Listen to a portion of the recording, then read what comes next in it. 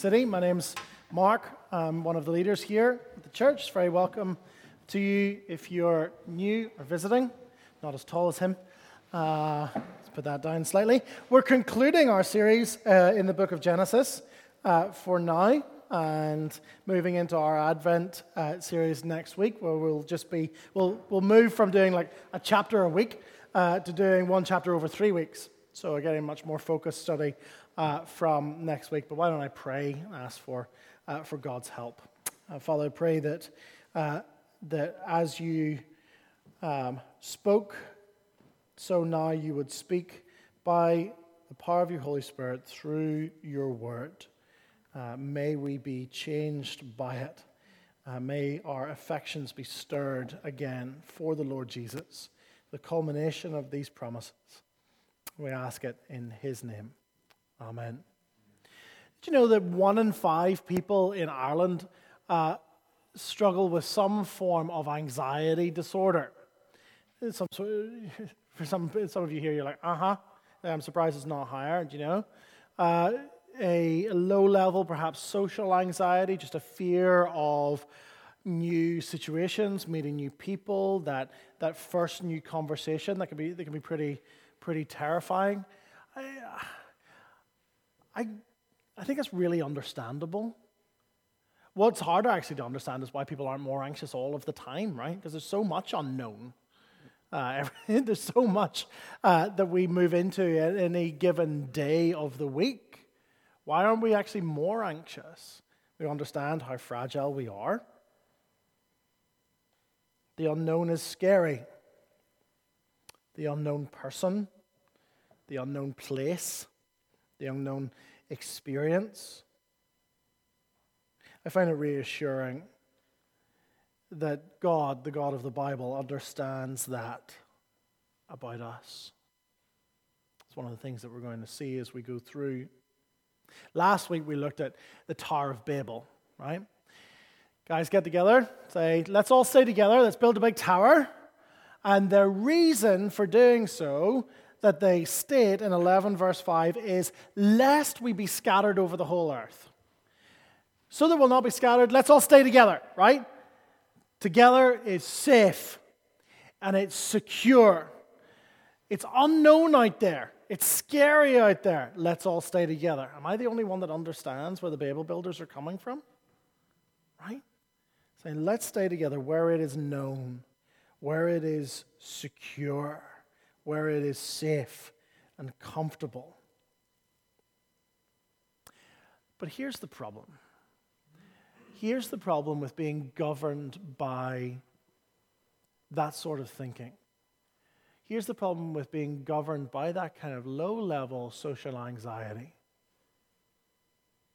It actually begins to paralyze you. In Greek mythology, you have the character of the Medusa, right? The Medusa is she's a gorgon. She's got snakes for hair. And one of the things that you do when you look into the Medusa, if you look into her eyes, what happens to you when you turn to stone? You petrify. That's what the word petrify means. You're stone-like.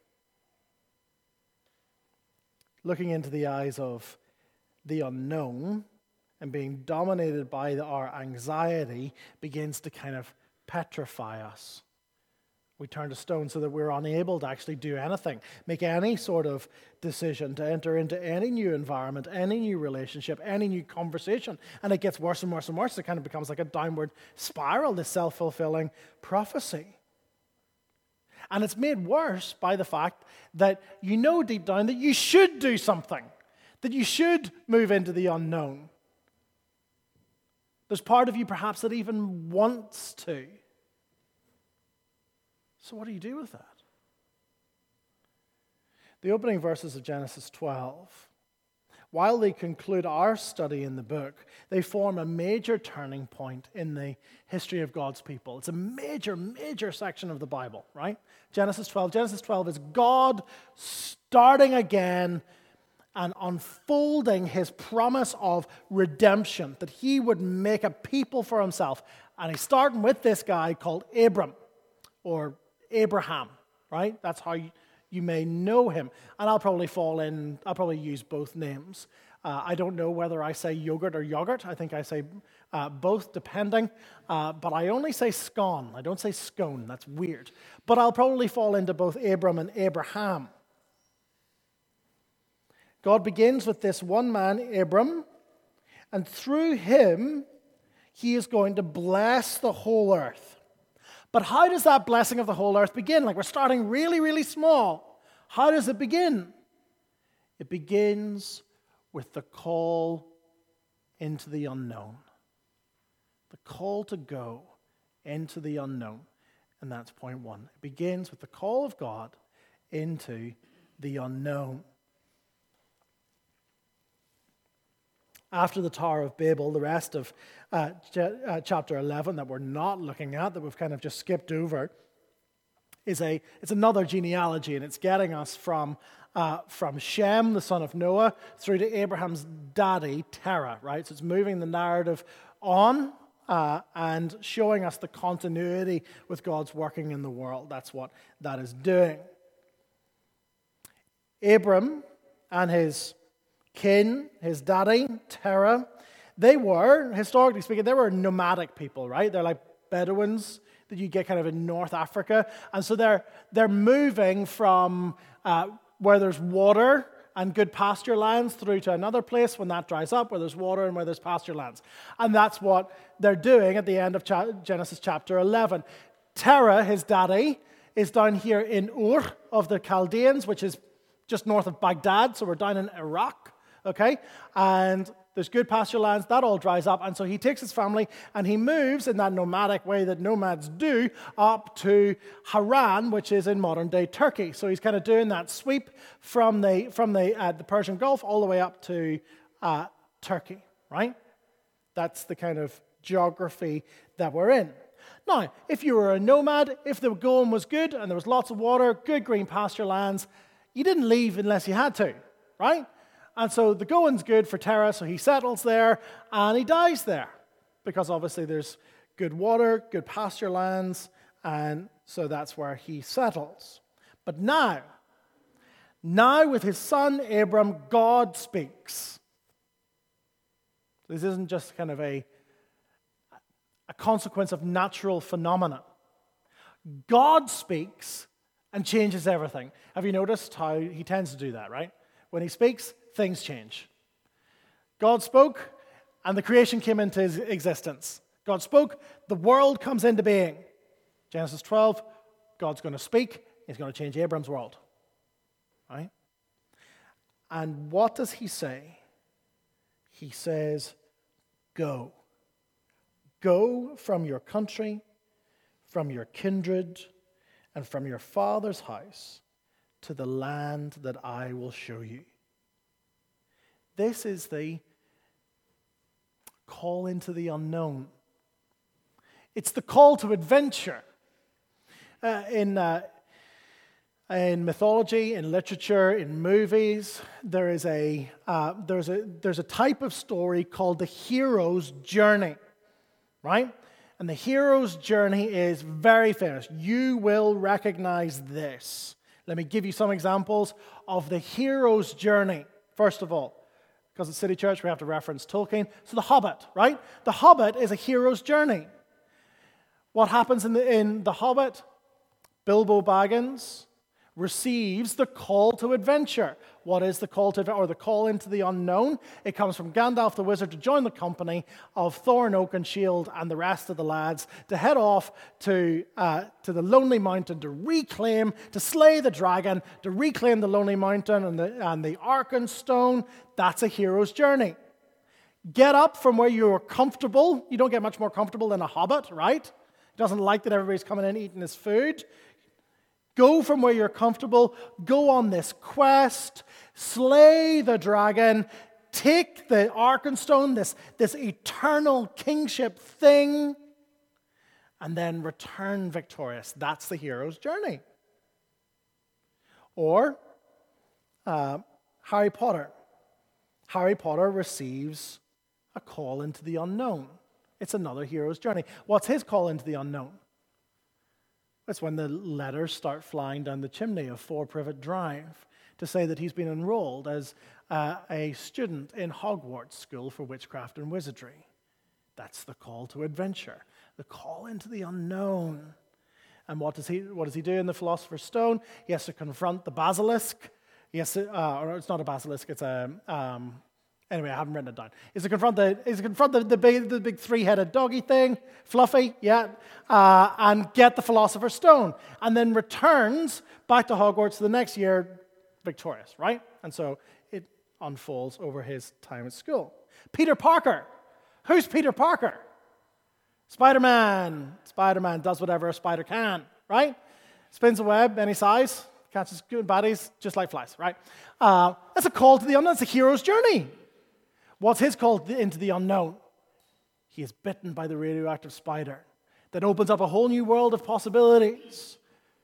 And with great power comes great responsibility, says Uncle Ted. Uncle Ted? Uncle Tom? Anyway, it's Uncle.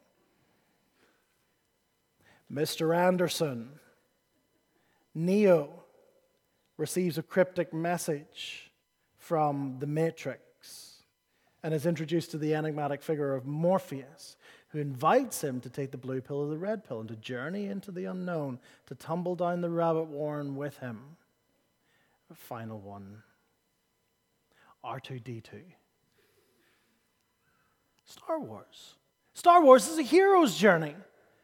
Luke Skywalker is there farming moisture on Tatooine, and R2-D2 arrives and shows him what? Shows him the message of Leia, crying out to Obi-Wan, come and help us. And so that's the call into the unknown. That's the start of the hero's journey.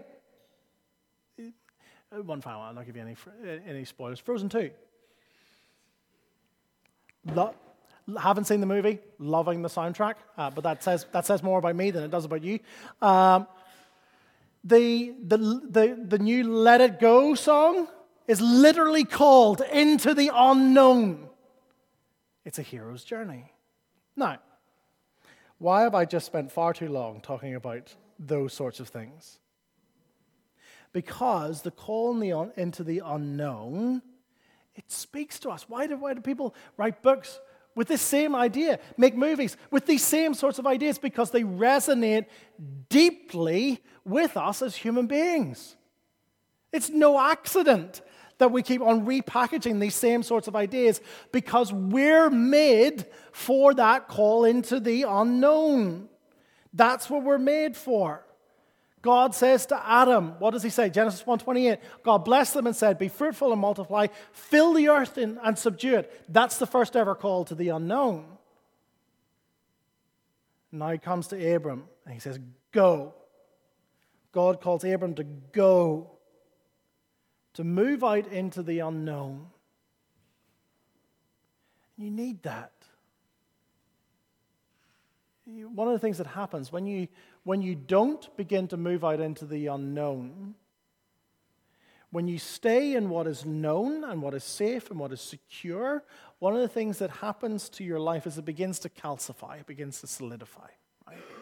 You need just a little bit of unknown in your life in order to grow and develop as a person. Right? We'll expand that idea in just a moment.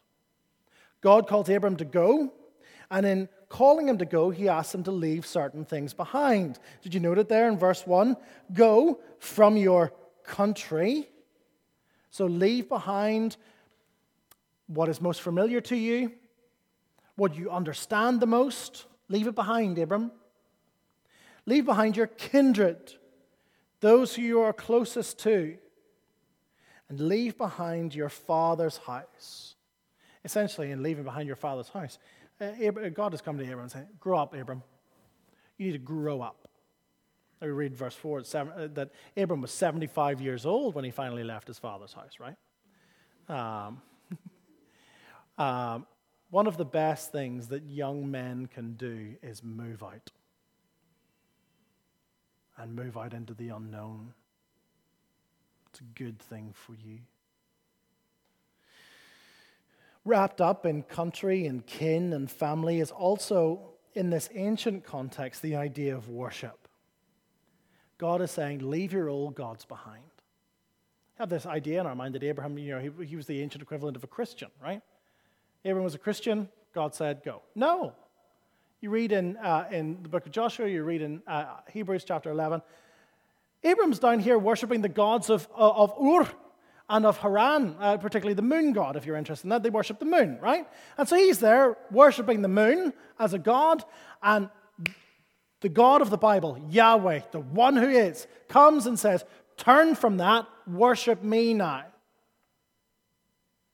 That's a call that comes to us all, is it not?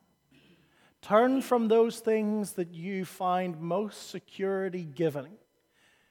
Turn from those things that you find most comfort-giving and worship me alone. Turn from your old gods of success and family and comfort and security and go and follow me to the land that I will show you. And this is completely reframing of what it means to follow God. When God encounters people in the Bible, there is always a call to go.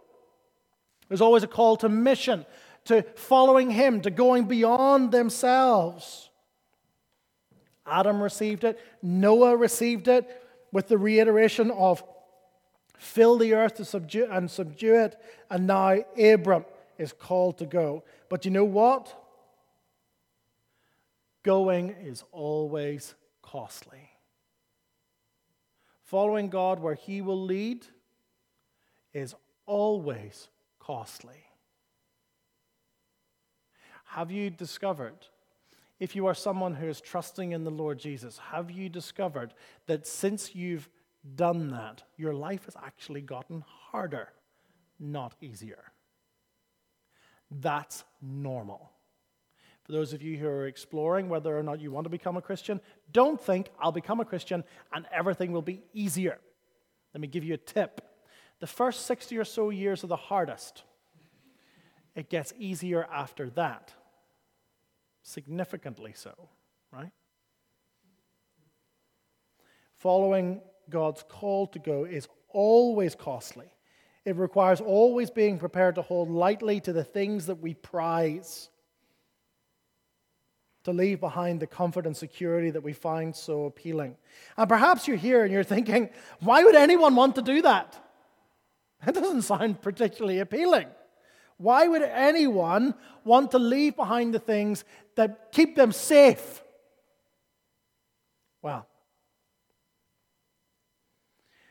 remember what Ben pointed to last week if you were here. Ben pointed to the fact that the Babel builders are wanting to stay safe and secure, right?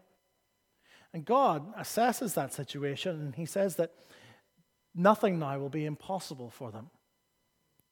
The idea behind God's statement there is that they will begin to destroy themselves.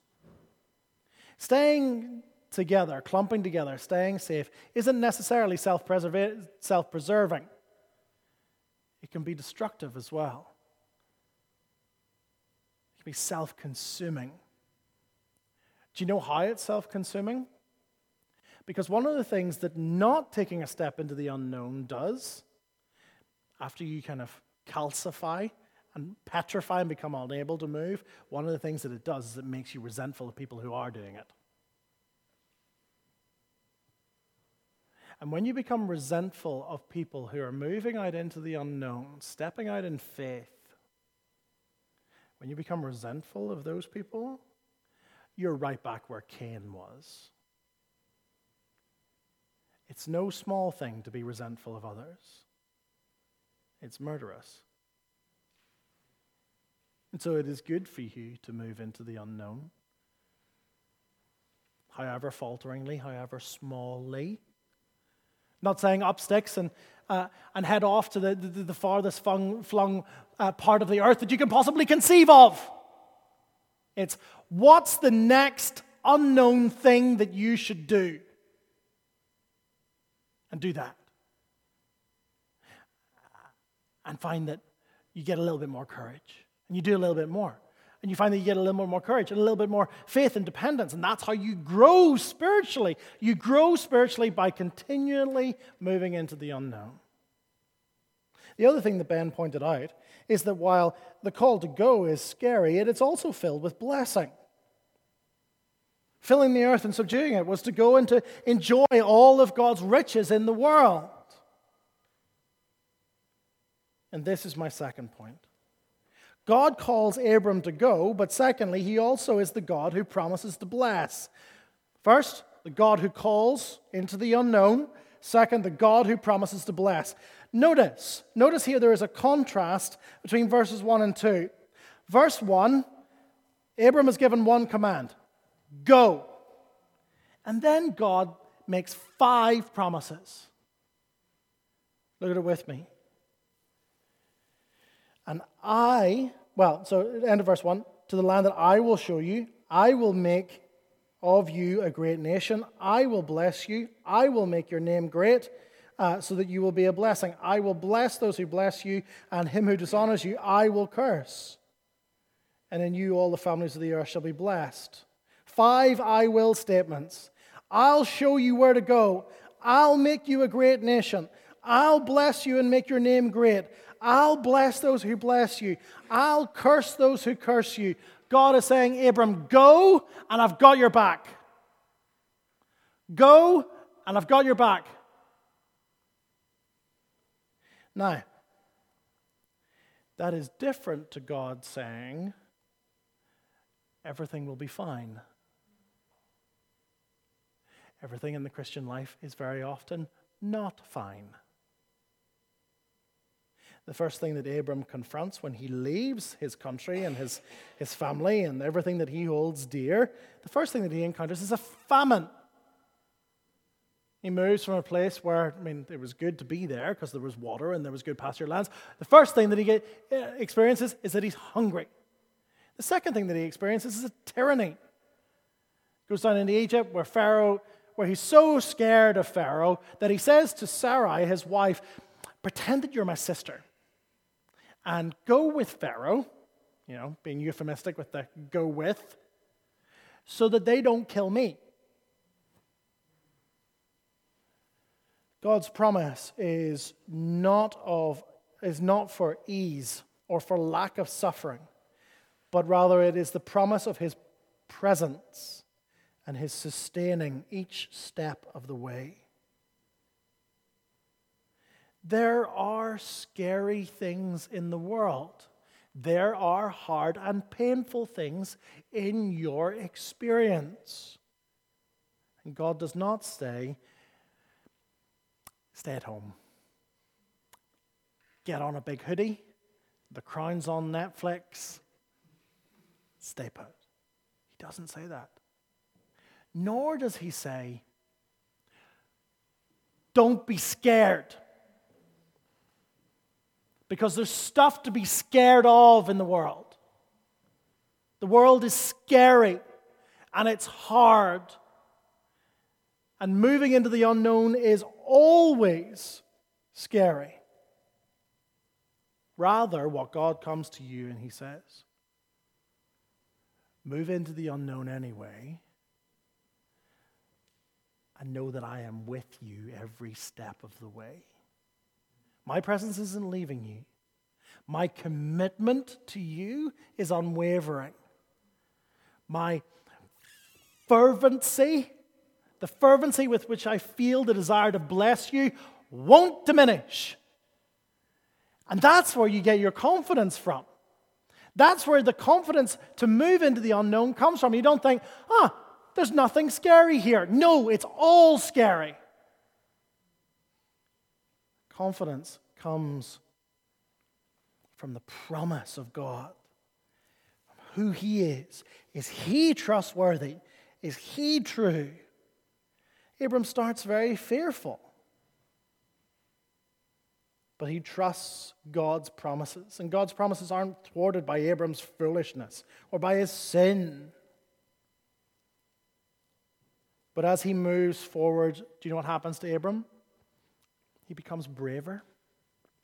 he becomes more courageous. A couple of chapters later, he's leading everybody into battle because he's getting braver and braver and braver. That's spiritual maturity. Spiritual maturity is not being less scared, but it's having more confidence in the promises of God and moving forward anyway. When we feel intimidated by the unknown, the answer is not to do nothing, nor is it to wait until we are less scared. The answer is to trust the promises of God and allow them to give us courage. In the Arthurian legends, the legends of King Arthur, right? It's popularized in Monty Python and the Holy Grail. What I'm about to reference, isn't in that, but I commend that movie to you nonetheless. In the Arthurian legends, they're all in search of what? They're all in search of the Holy Grail. The Holy Grail is that's the Arkenstone, that's the Philosopher's Stone, that's the elixir of life. It's the Holy Grail, right? It's another hero's journey, do you see? And as they are called to go after, in search of the Holy Grail, they all stand on the border of a great forest. And in the Arthurian legend, we are told that each knight of the Round Table enters into that forest at the point that is most terrifying for them. Not easiest, not safest. They enter in at the point that is most terrifying for them. What, as you sit here, terrifies you about moving forward in the world?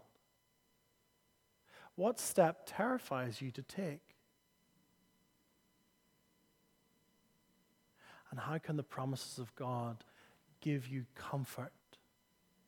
Not comfort, courage to move forward into the unknown. What happens is that as you move forward, you begin to trust God's promises all the more. You find that you become more courageous. You find that you become stronger and more mature and more willing to take the next step and the next step and the next step. That's what maturing in your faith is like. It's continually pressing into the unknown, trusting the promises of God. God makes 3 promises, and they map on to what he's had to leave behind. God calls Abram to leave a country behind, but promises that he'll give him a land, a new place, God's designated place. He says, leave behind your family, and I will give you offspring. I will make you the father of many nations. He says, leave behind your father's house, that place of security and of peace and of rest and of blessing. He says, you know what? You do that, Abram, you're going to bless the whole world. Not just your land, not just your tribe, not just your family, the whole world. And those 3 promises, a place, people, a nation, and blessing, land, offspring, blessing, they build throughout the Old Testament. These are major promises in your understanding of the Bible, because those promises of people, place, blessing, they come together in who? In the person and work of the Lord Jesus. All of the blessings of God that he gave to Abram focus in on Jesus.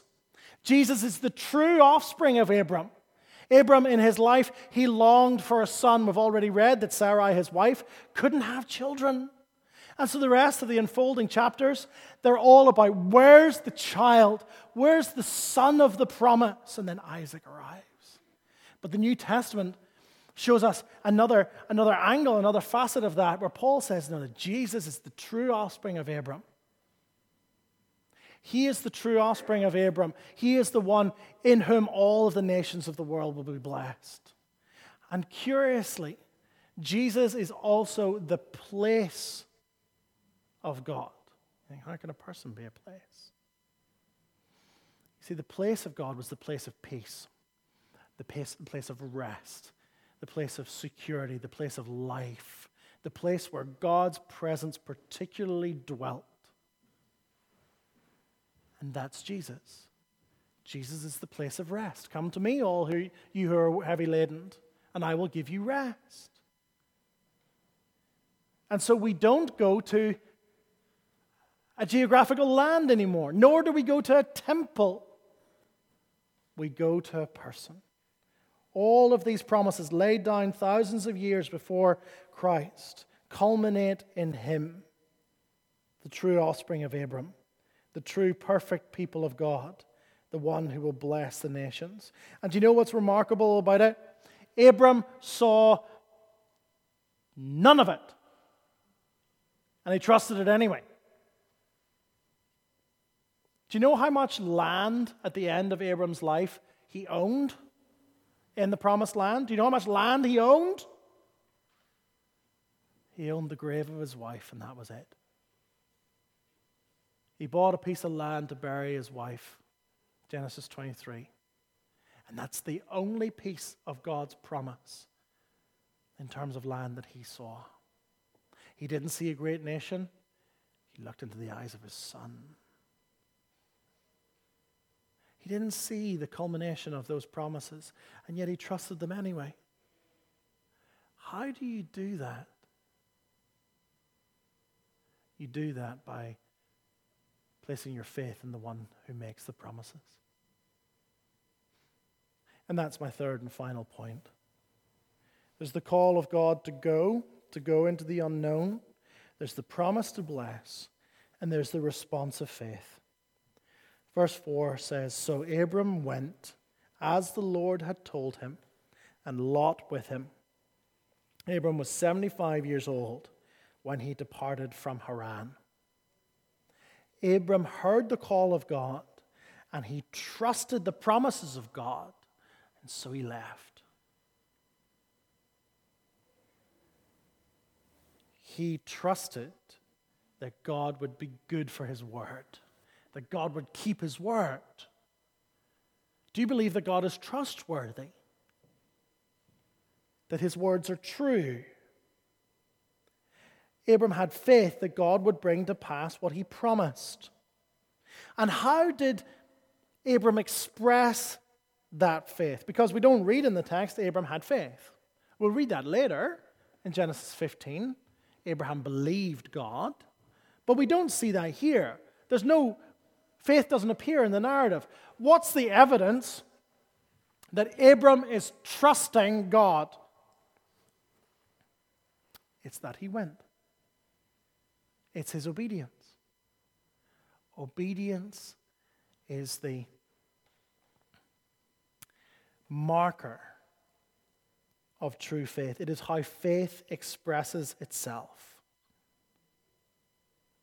If you say you love Jesus, but you don't want to follow any of his commands, the question must come, do you really love him? Do you really trust that he is good? Our faith is expressed in our obedience to God. How do we move into the unknown? How do we have courage to confront whatever God would lead us into? We trust his promises. And we stand in a better position than Abraham. Abraham was straining with the eyes of faith to see what God would finally do, right? That's what the writer of the Hebrews says. He said that he was looking to a better city whose architect is God. He was straining to see it. But we, as Duncan prayed, we look back. We've seen the fulfillment. We've seen the fruition, the culmination of the promises in the face of the Lord Jesus. He is the one who is Abram's true offspring. He is the true place of God. He is the one who blesses the nations. He is the light who by his crucifixion dispelled the darkness. He is the life who through his resurrection defeated death. He's the new Adam who's building a new humanity. He is the God who calls us to go. and yet who says, behold, I am with you always, even to the end of the age. Did Abram ever waver? Did he ever doubt? Did he ever question? Yes. Yes, he did.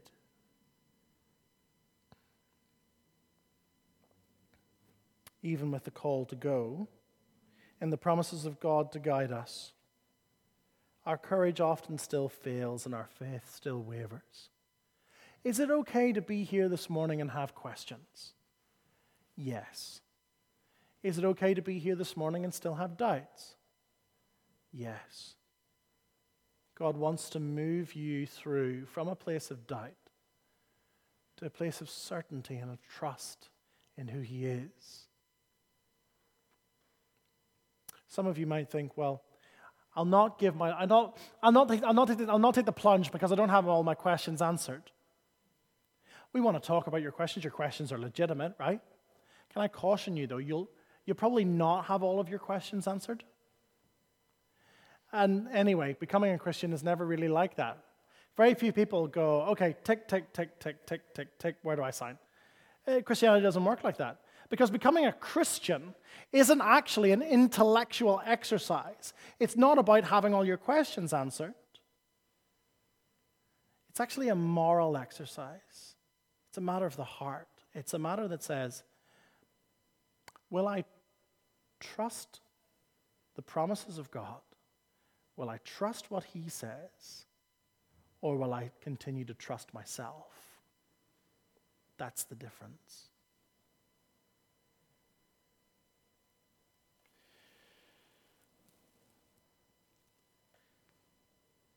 God persists with Abram, and He persists with us. His promises aren't thwarted by Abram's foolishness, nor are they thwarted by ours. And nor is His goodness diminished by the circumstances that we find ourselves in. Abram faced a great deal of suffering, and he never once doubted the goodness of God. Have you ever found yourself in a season of difficulty, of trial, of doubt, or of suffering, and you've wondered, is God good? If He's good, why will He have done this? Friends,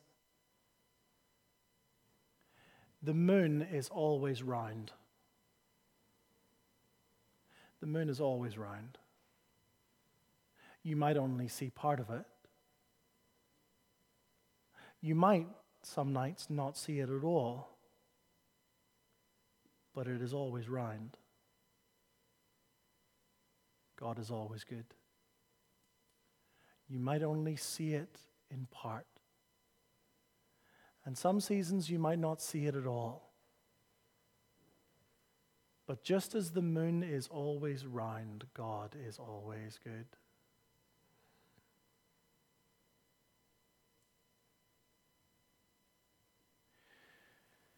What the story of Abram points us towards is that Abram ultimately isn't the hero that we're looking for. And back to Star Wars, these aren't the heroes that you're looking for. Three people getting that reference, okay? Abram isn't the hero. He's not the hero of the Bible story, and neither are we. We're not the hero of our own lives. To think that you are is to not put your trust in God, right? We're not the hero. Who's the hero? Jesus is the hero. He is the one to whom all the hero stories point. He is the one who voluntarily heeded the call of God to leave His heavenly throne and to step down into the darkness of this earth. He is the one who willingly confronted sin and death. He entered the abyss of the grave to slay the dragons of sin and death. He is the one who emerges victorious on the third day and who ascends as King to an eternal throne, and who calls us in turn to go with the transforming power of the gospel. He's the victorious hero who encourages us, more than encourages us, equips us to press on into the unknown for His glory and our good. Until when? Until we see Him face to face. There's an end to all of our pressing into the unknown, where Paul says, one day I will be fully known. When we see the glorious Lord Jesus, our glorious hero, our victor king. We press on with eyes firmly fixed on Him, heeding His call into the unknown, knowing that He is with us. He is with us in this room by the power of His Holy Spirit to teach and to guide, to love and to console. He is with every broken heart, with every anxious mind in this room. It says, trust. Trust me. Cling to me. No matter how feeble your fingers, cling to the ledge of His great grace. And so, what does it look like for you to heed the call of God this morning, this afternoon, I should say? What does moving into the unknown look like for you? Perhaps for some of you, it is actually taking that step of faith and saying, I am going to trust God. I'm going to put my trust in Jesus, the culmination of all these promises. I'm not the hero of my own life. I don't have all my questions answered. I don't have all my doubts gone. It's a scary thing for me to do, but I'm taking that first step, and God will be with you. Not only will God be with you, but you will find that you have a family of journeymen, a fellowship.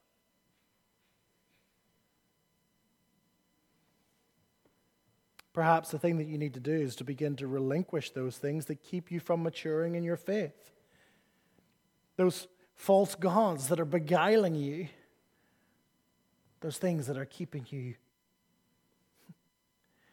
comfortable but captive. That's the thing about comfort, isn't it? It's actually stifling. That's the old woman in the gingerbread house, Hansel and Gretel, right? Gingerbread house. Lots to eat, sweets, good times, but the witch is going to eat you. That's the thing about staying in the same place in comfort and security. It's not comfort, it's captivity. You need to move from the known into the unknown. And surely for all of us who trust in Jesus, there has to be a call to the nations. All the way through our studies in Genesis, God has had the nations in view. He loves the peoples of the world. He loves the different races, the different ethnicities, languages, skin colors. He loves them all, and He calls us to go with the transforming news of the gospel, that all the earth might be blessed. Let's pray.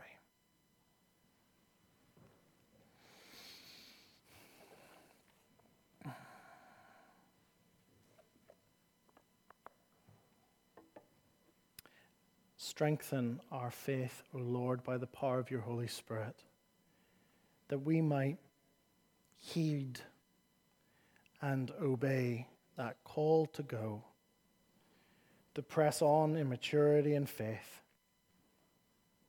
until that day when we see you face to face. Give us grace for today, for the challenges that we face, and may we be strengthened in our trust of you. We ask it in the name of our great hero, the Lord Jesus. Amen.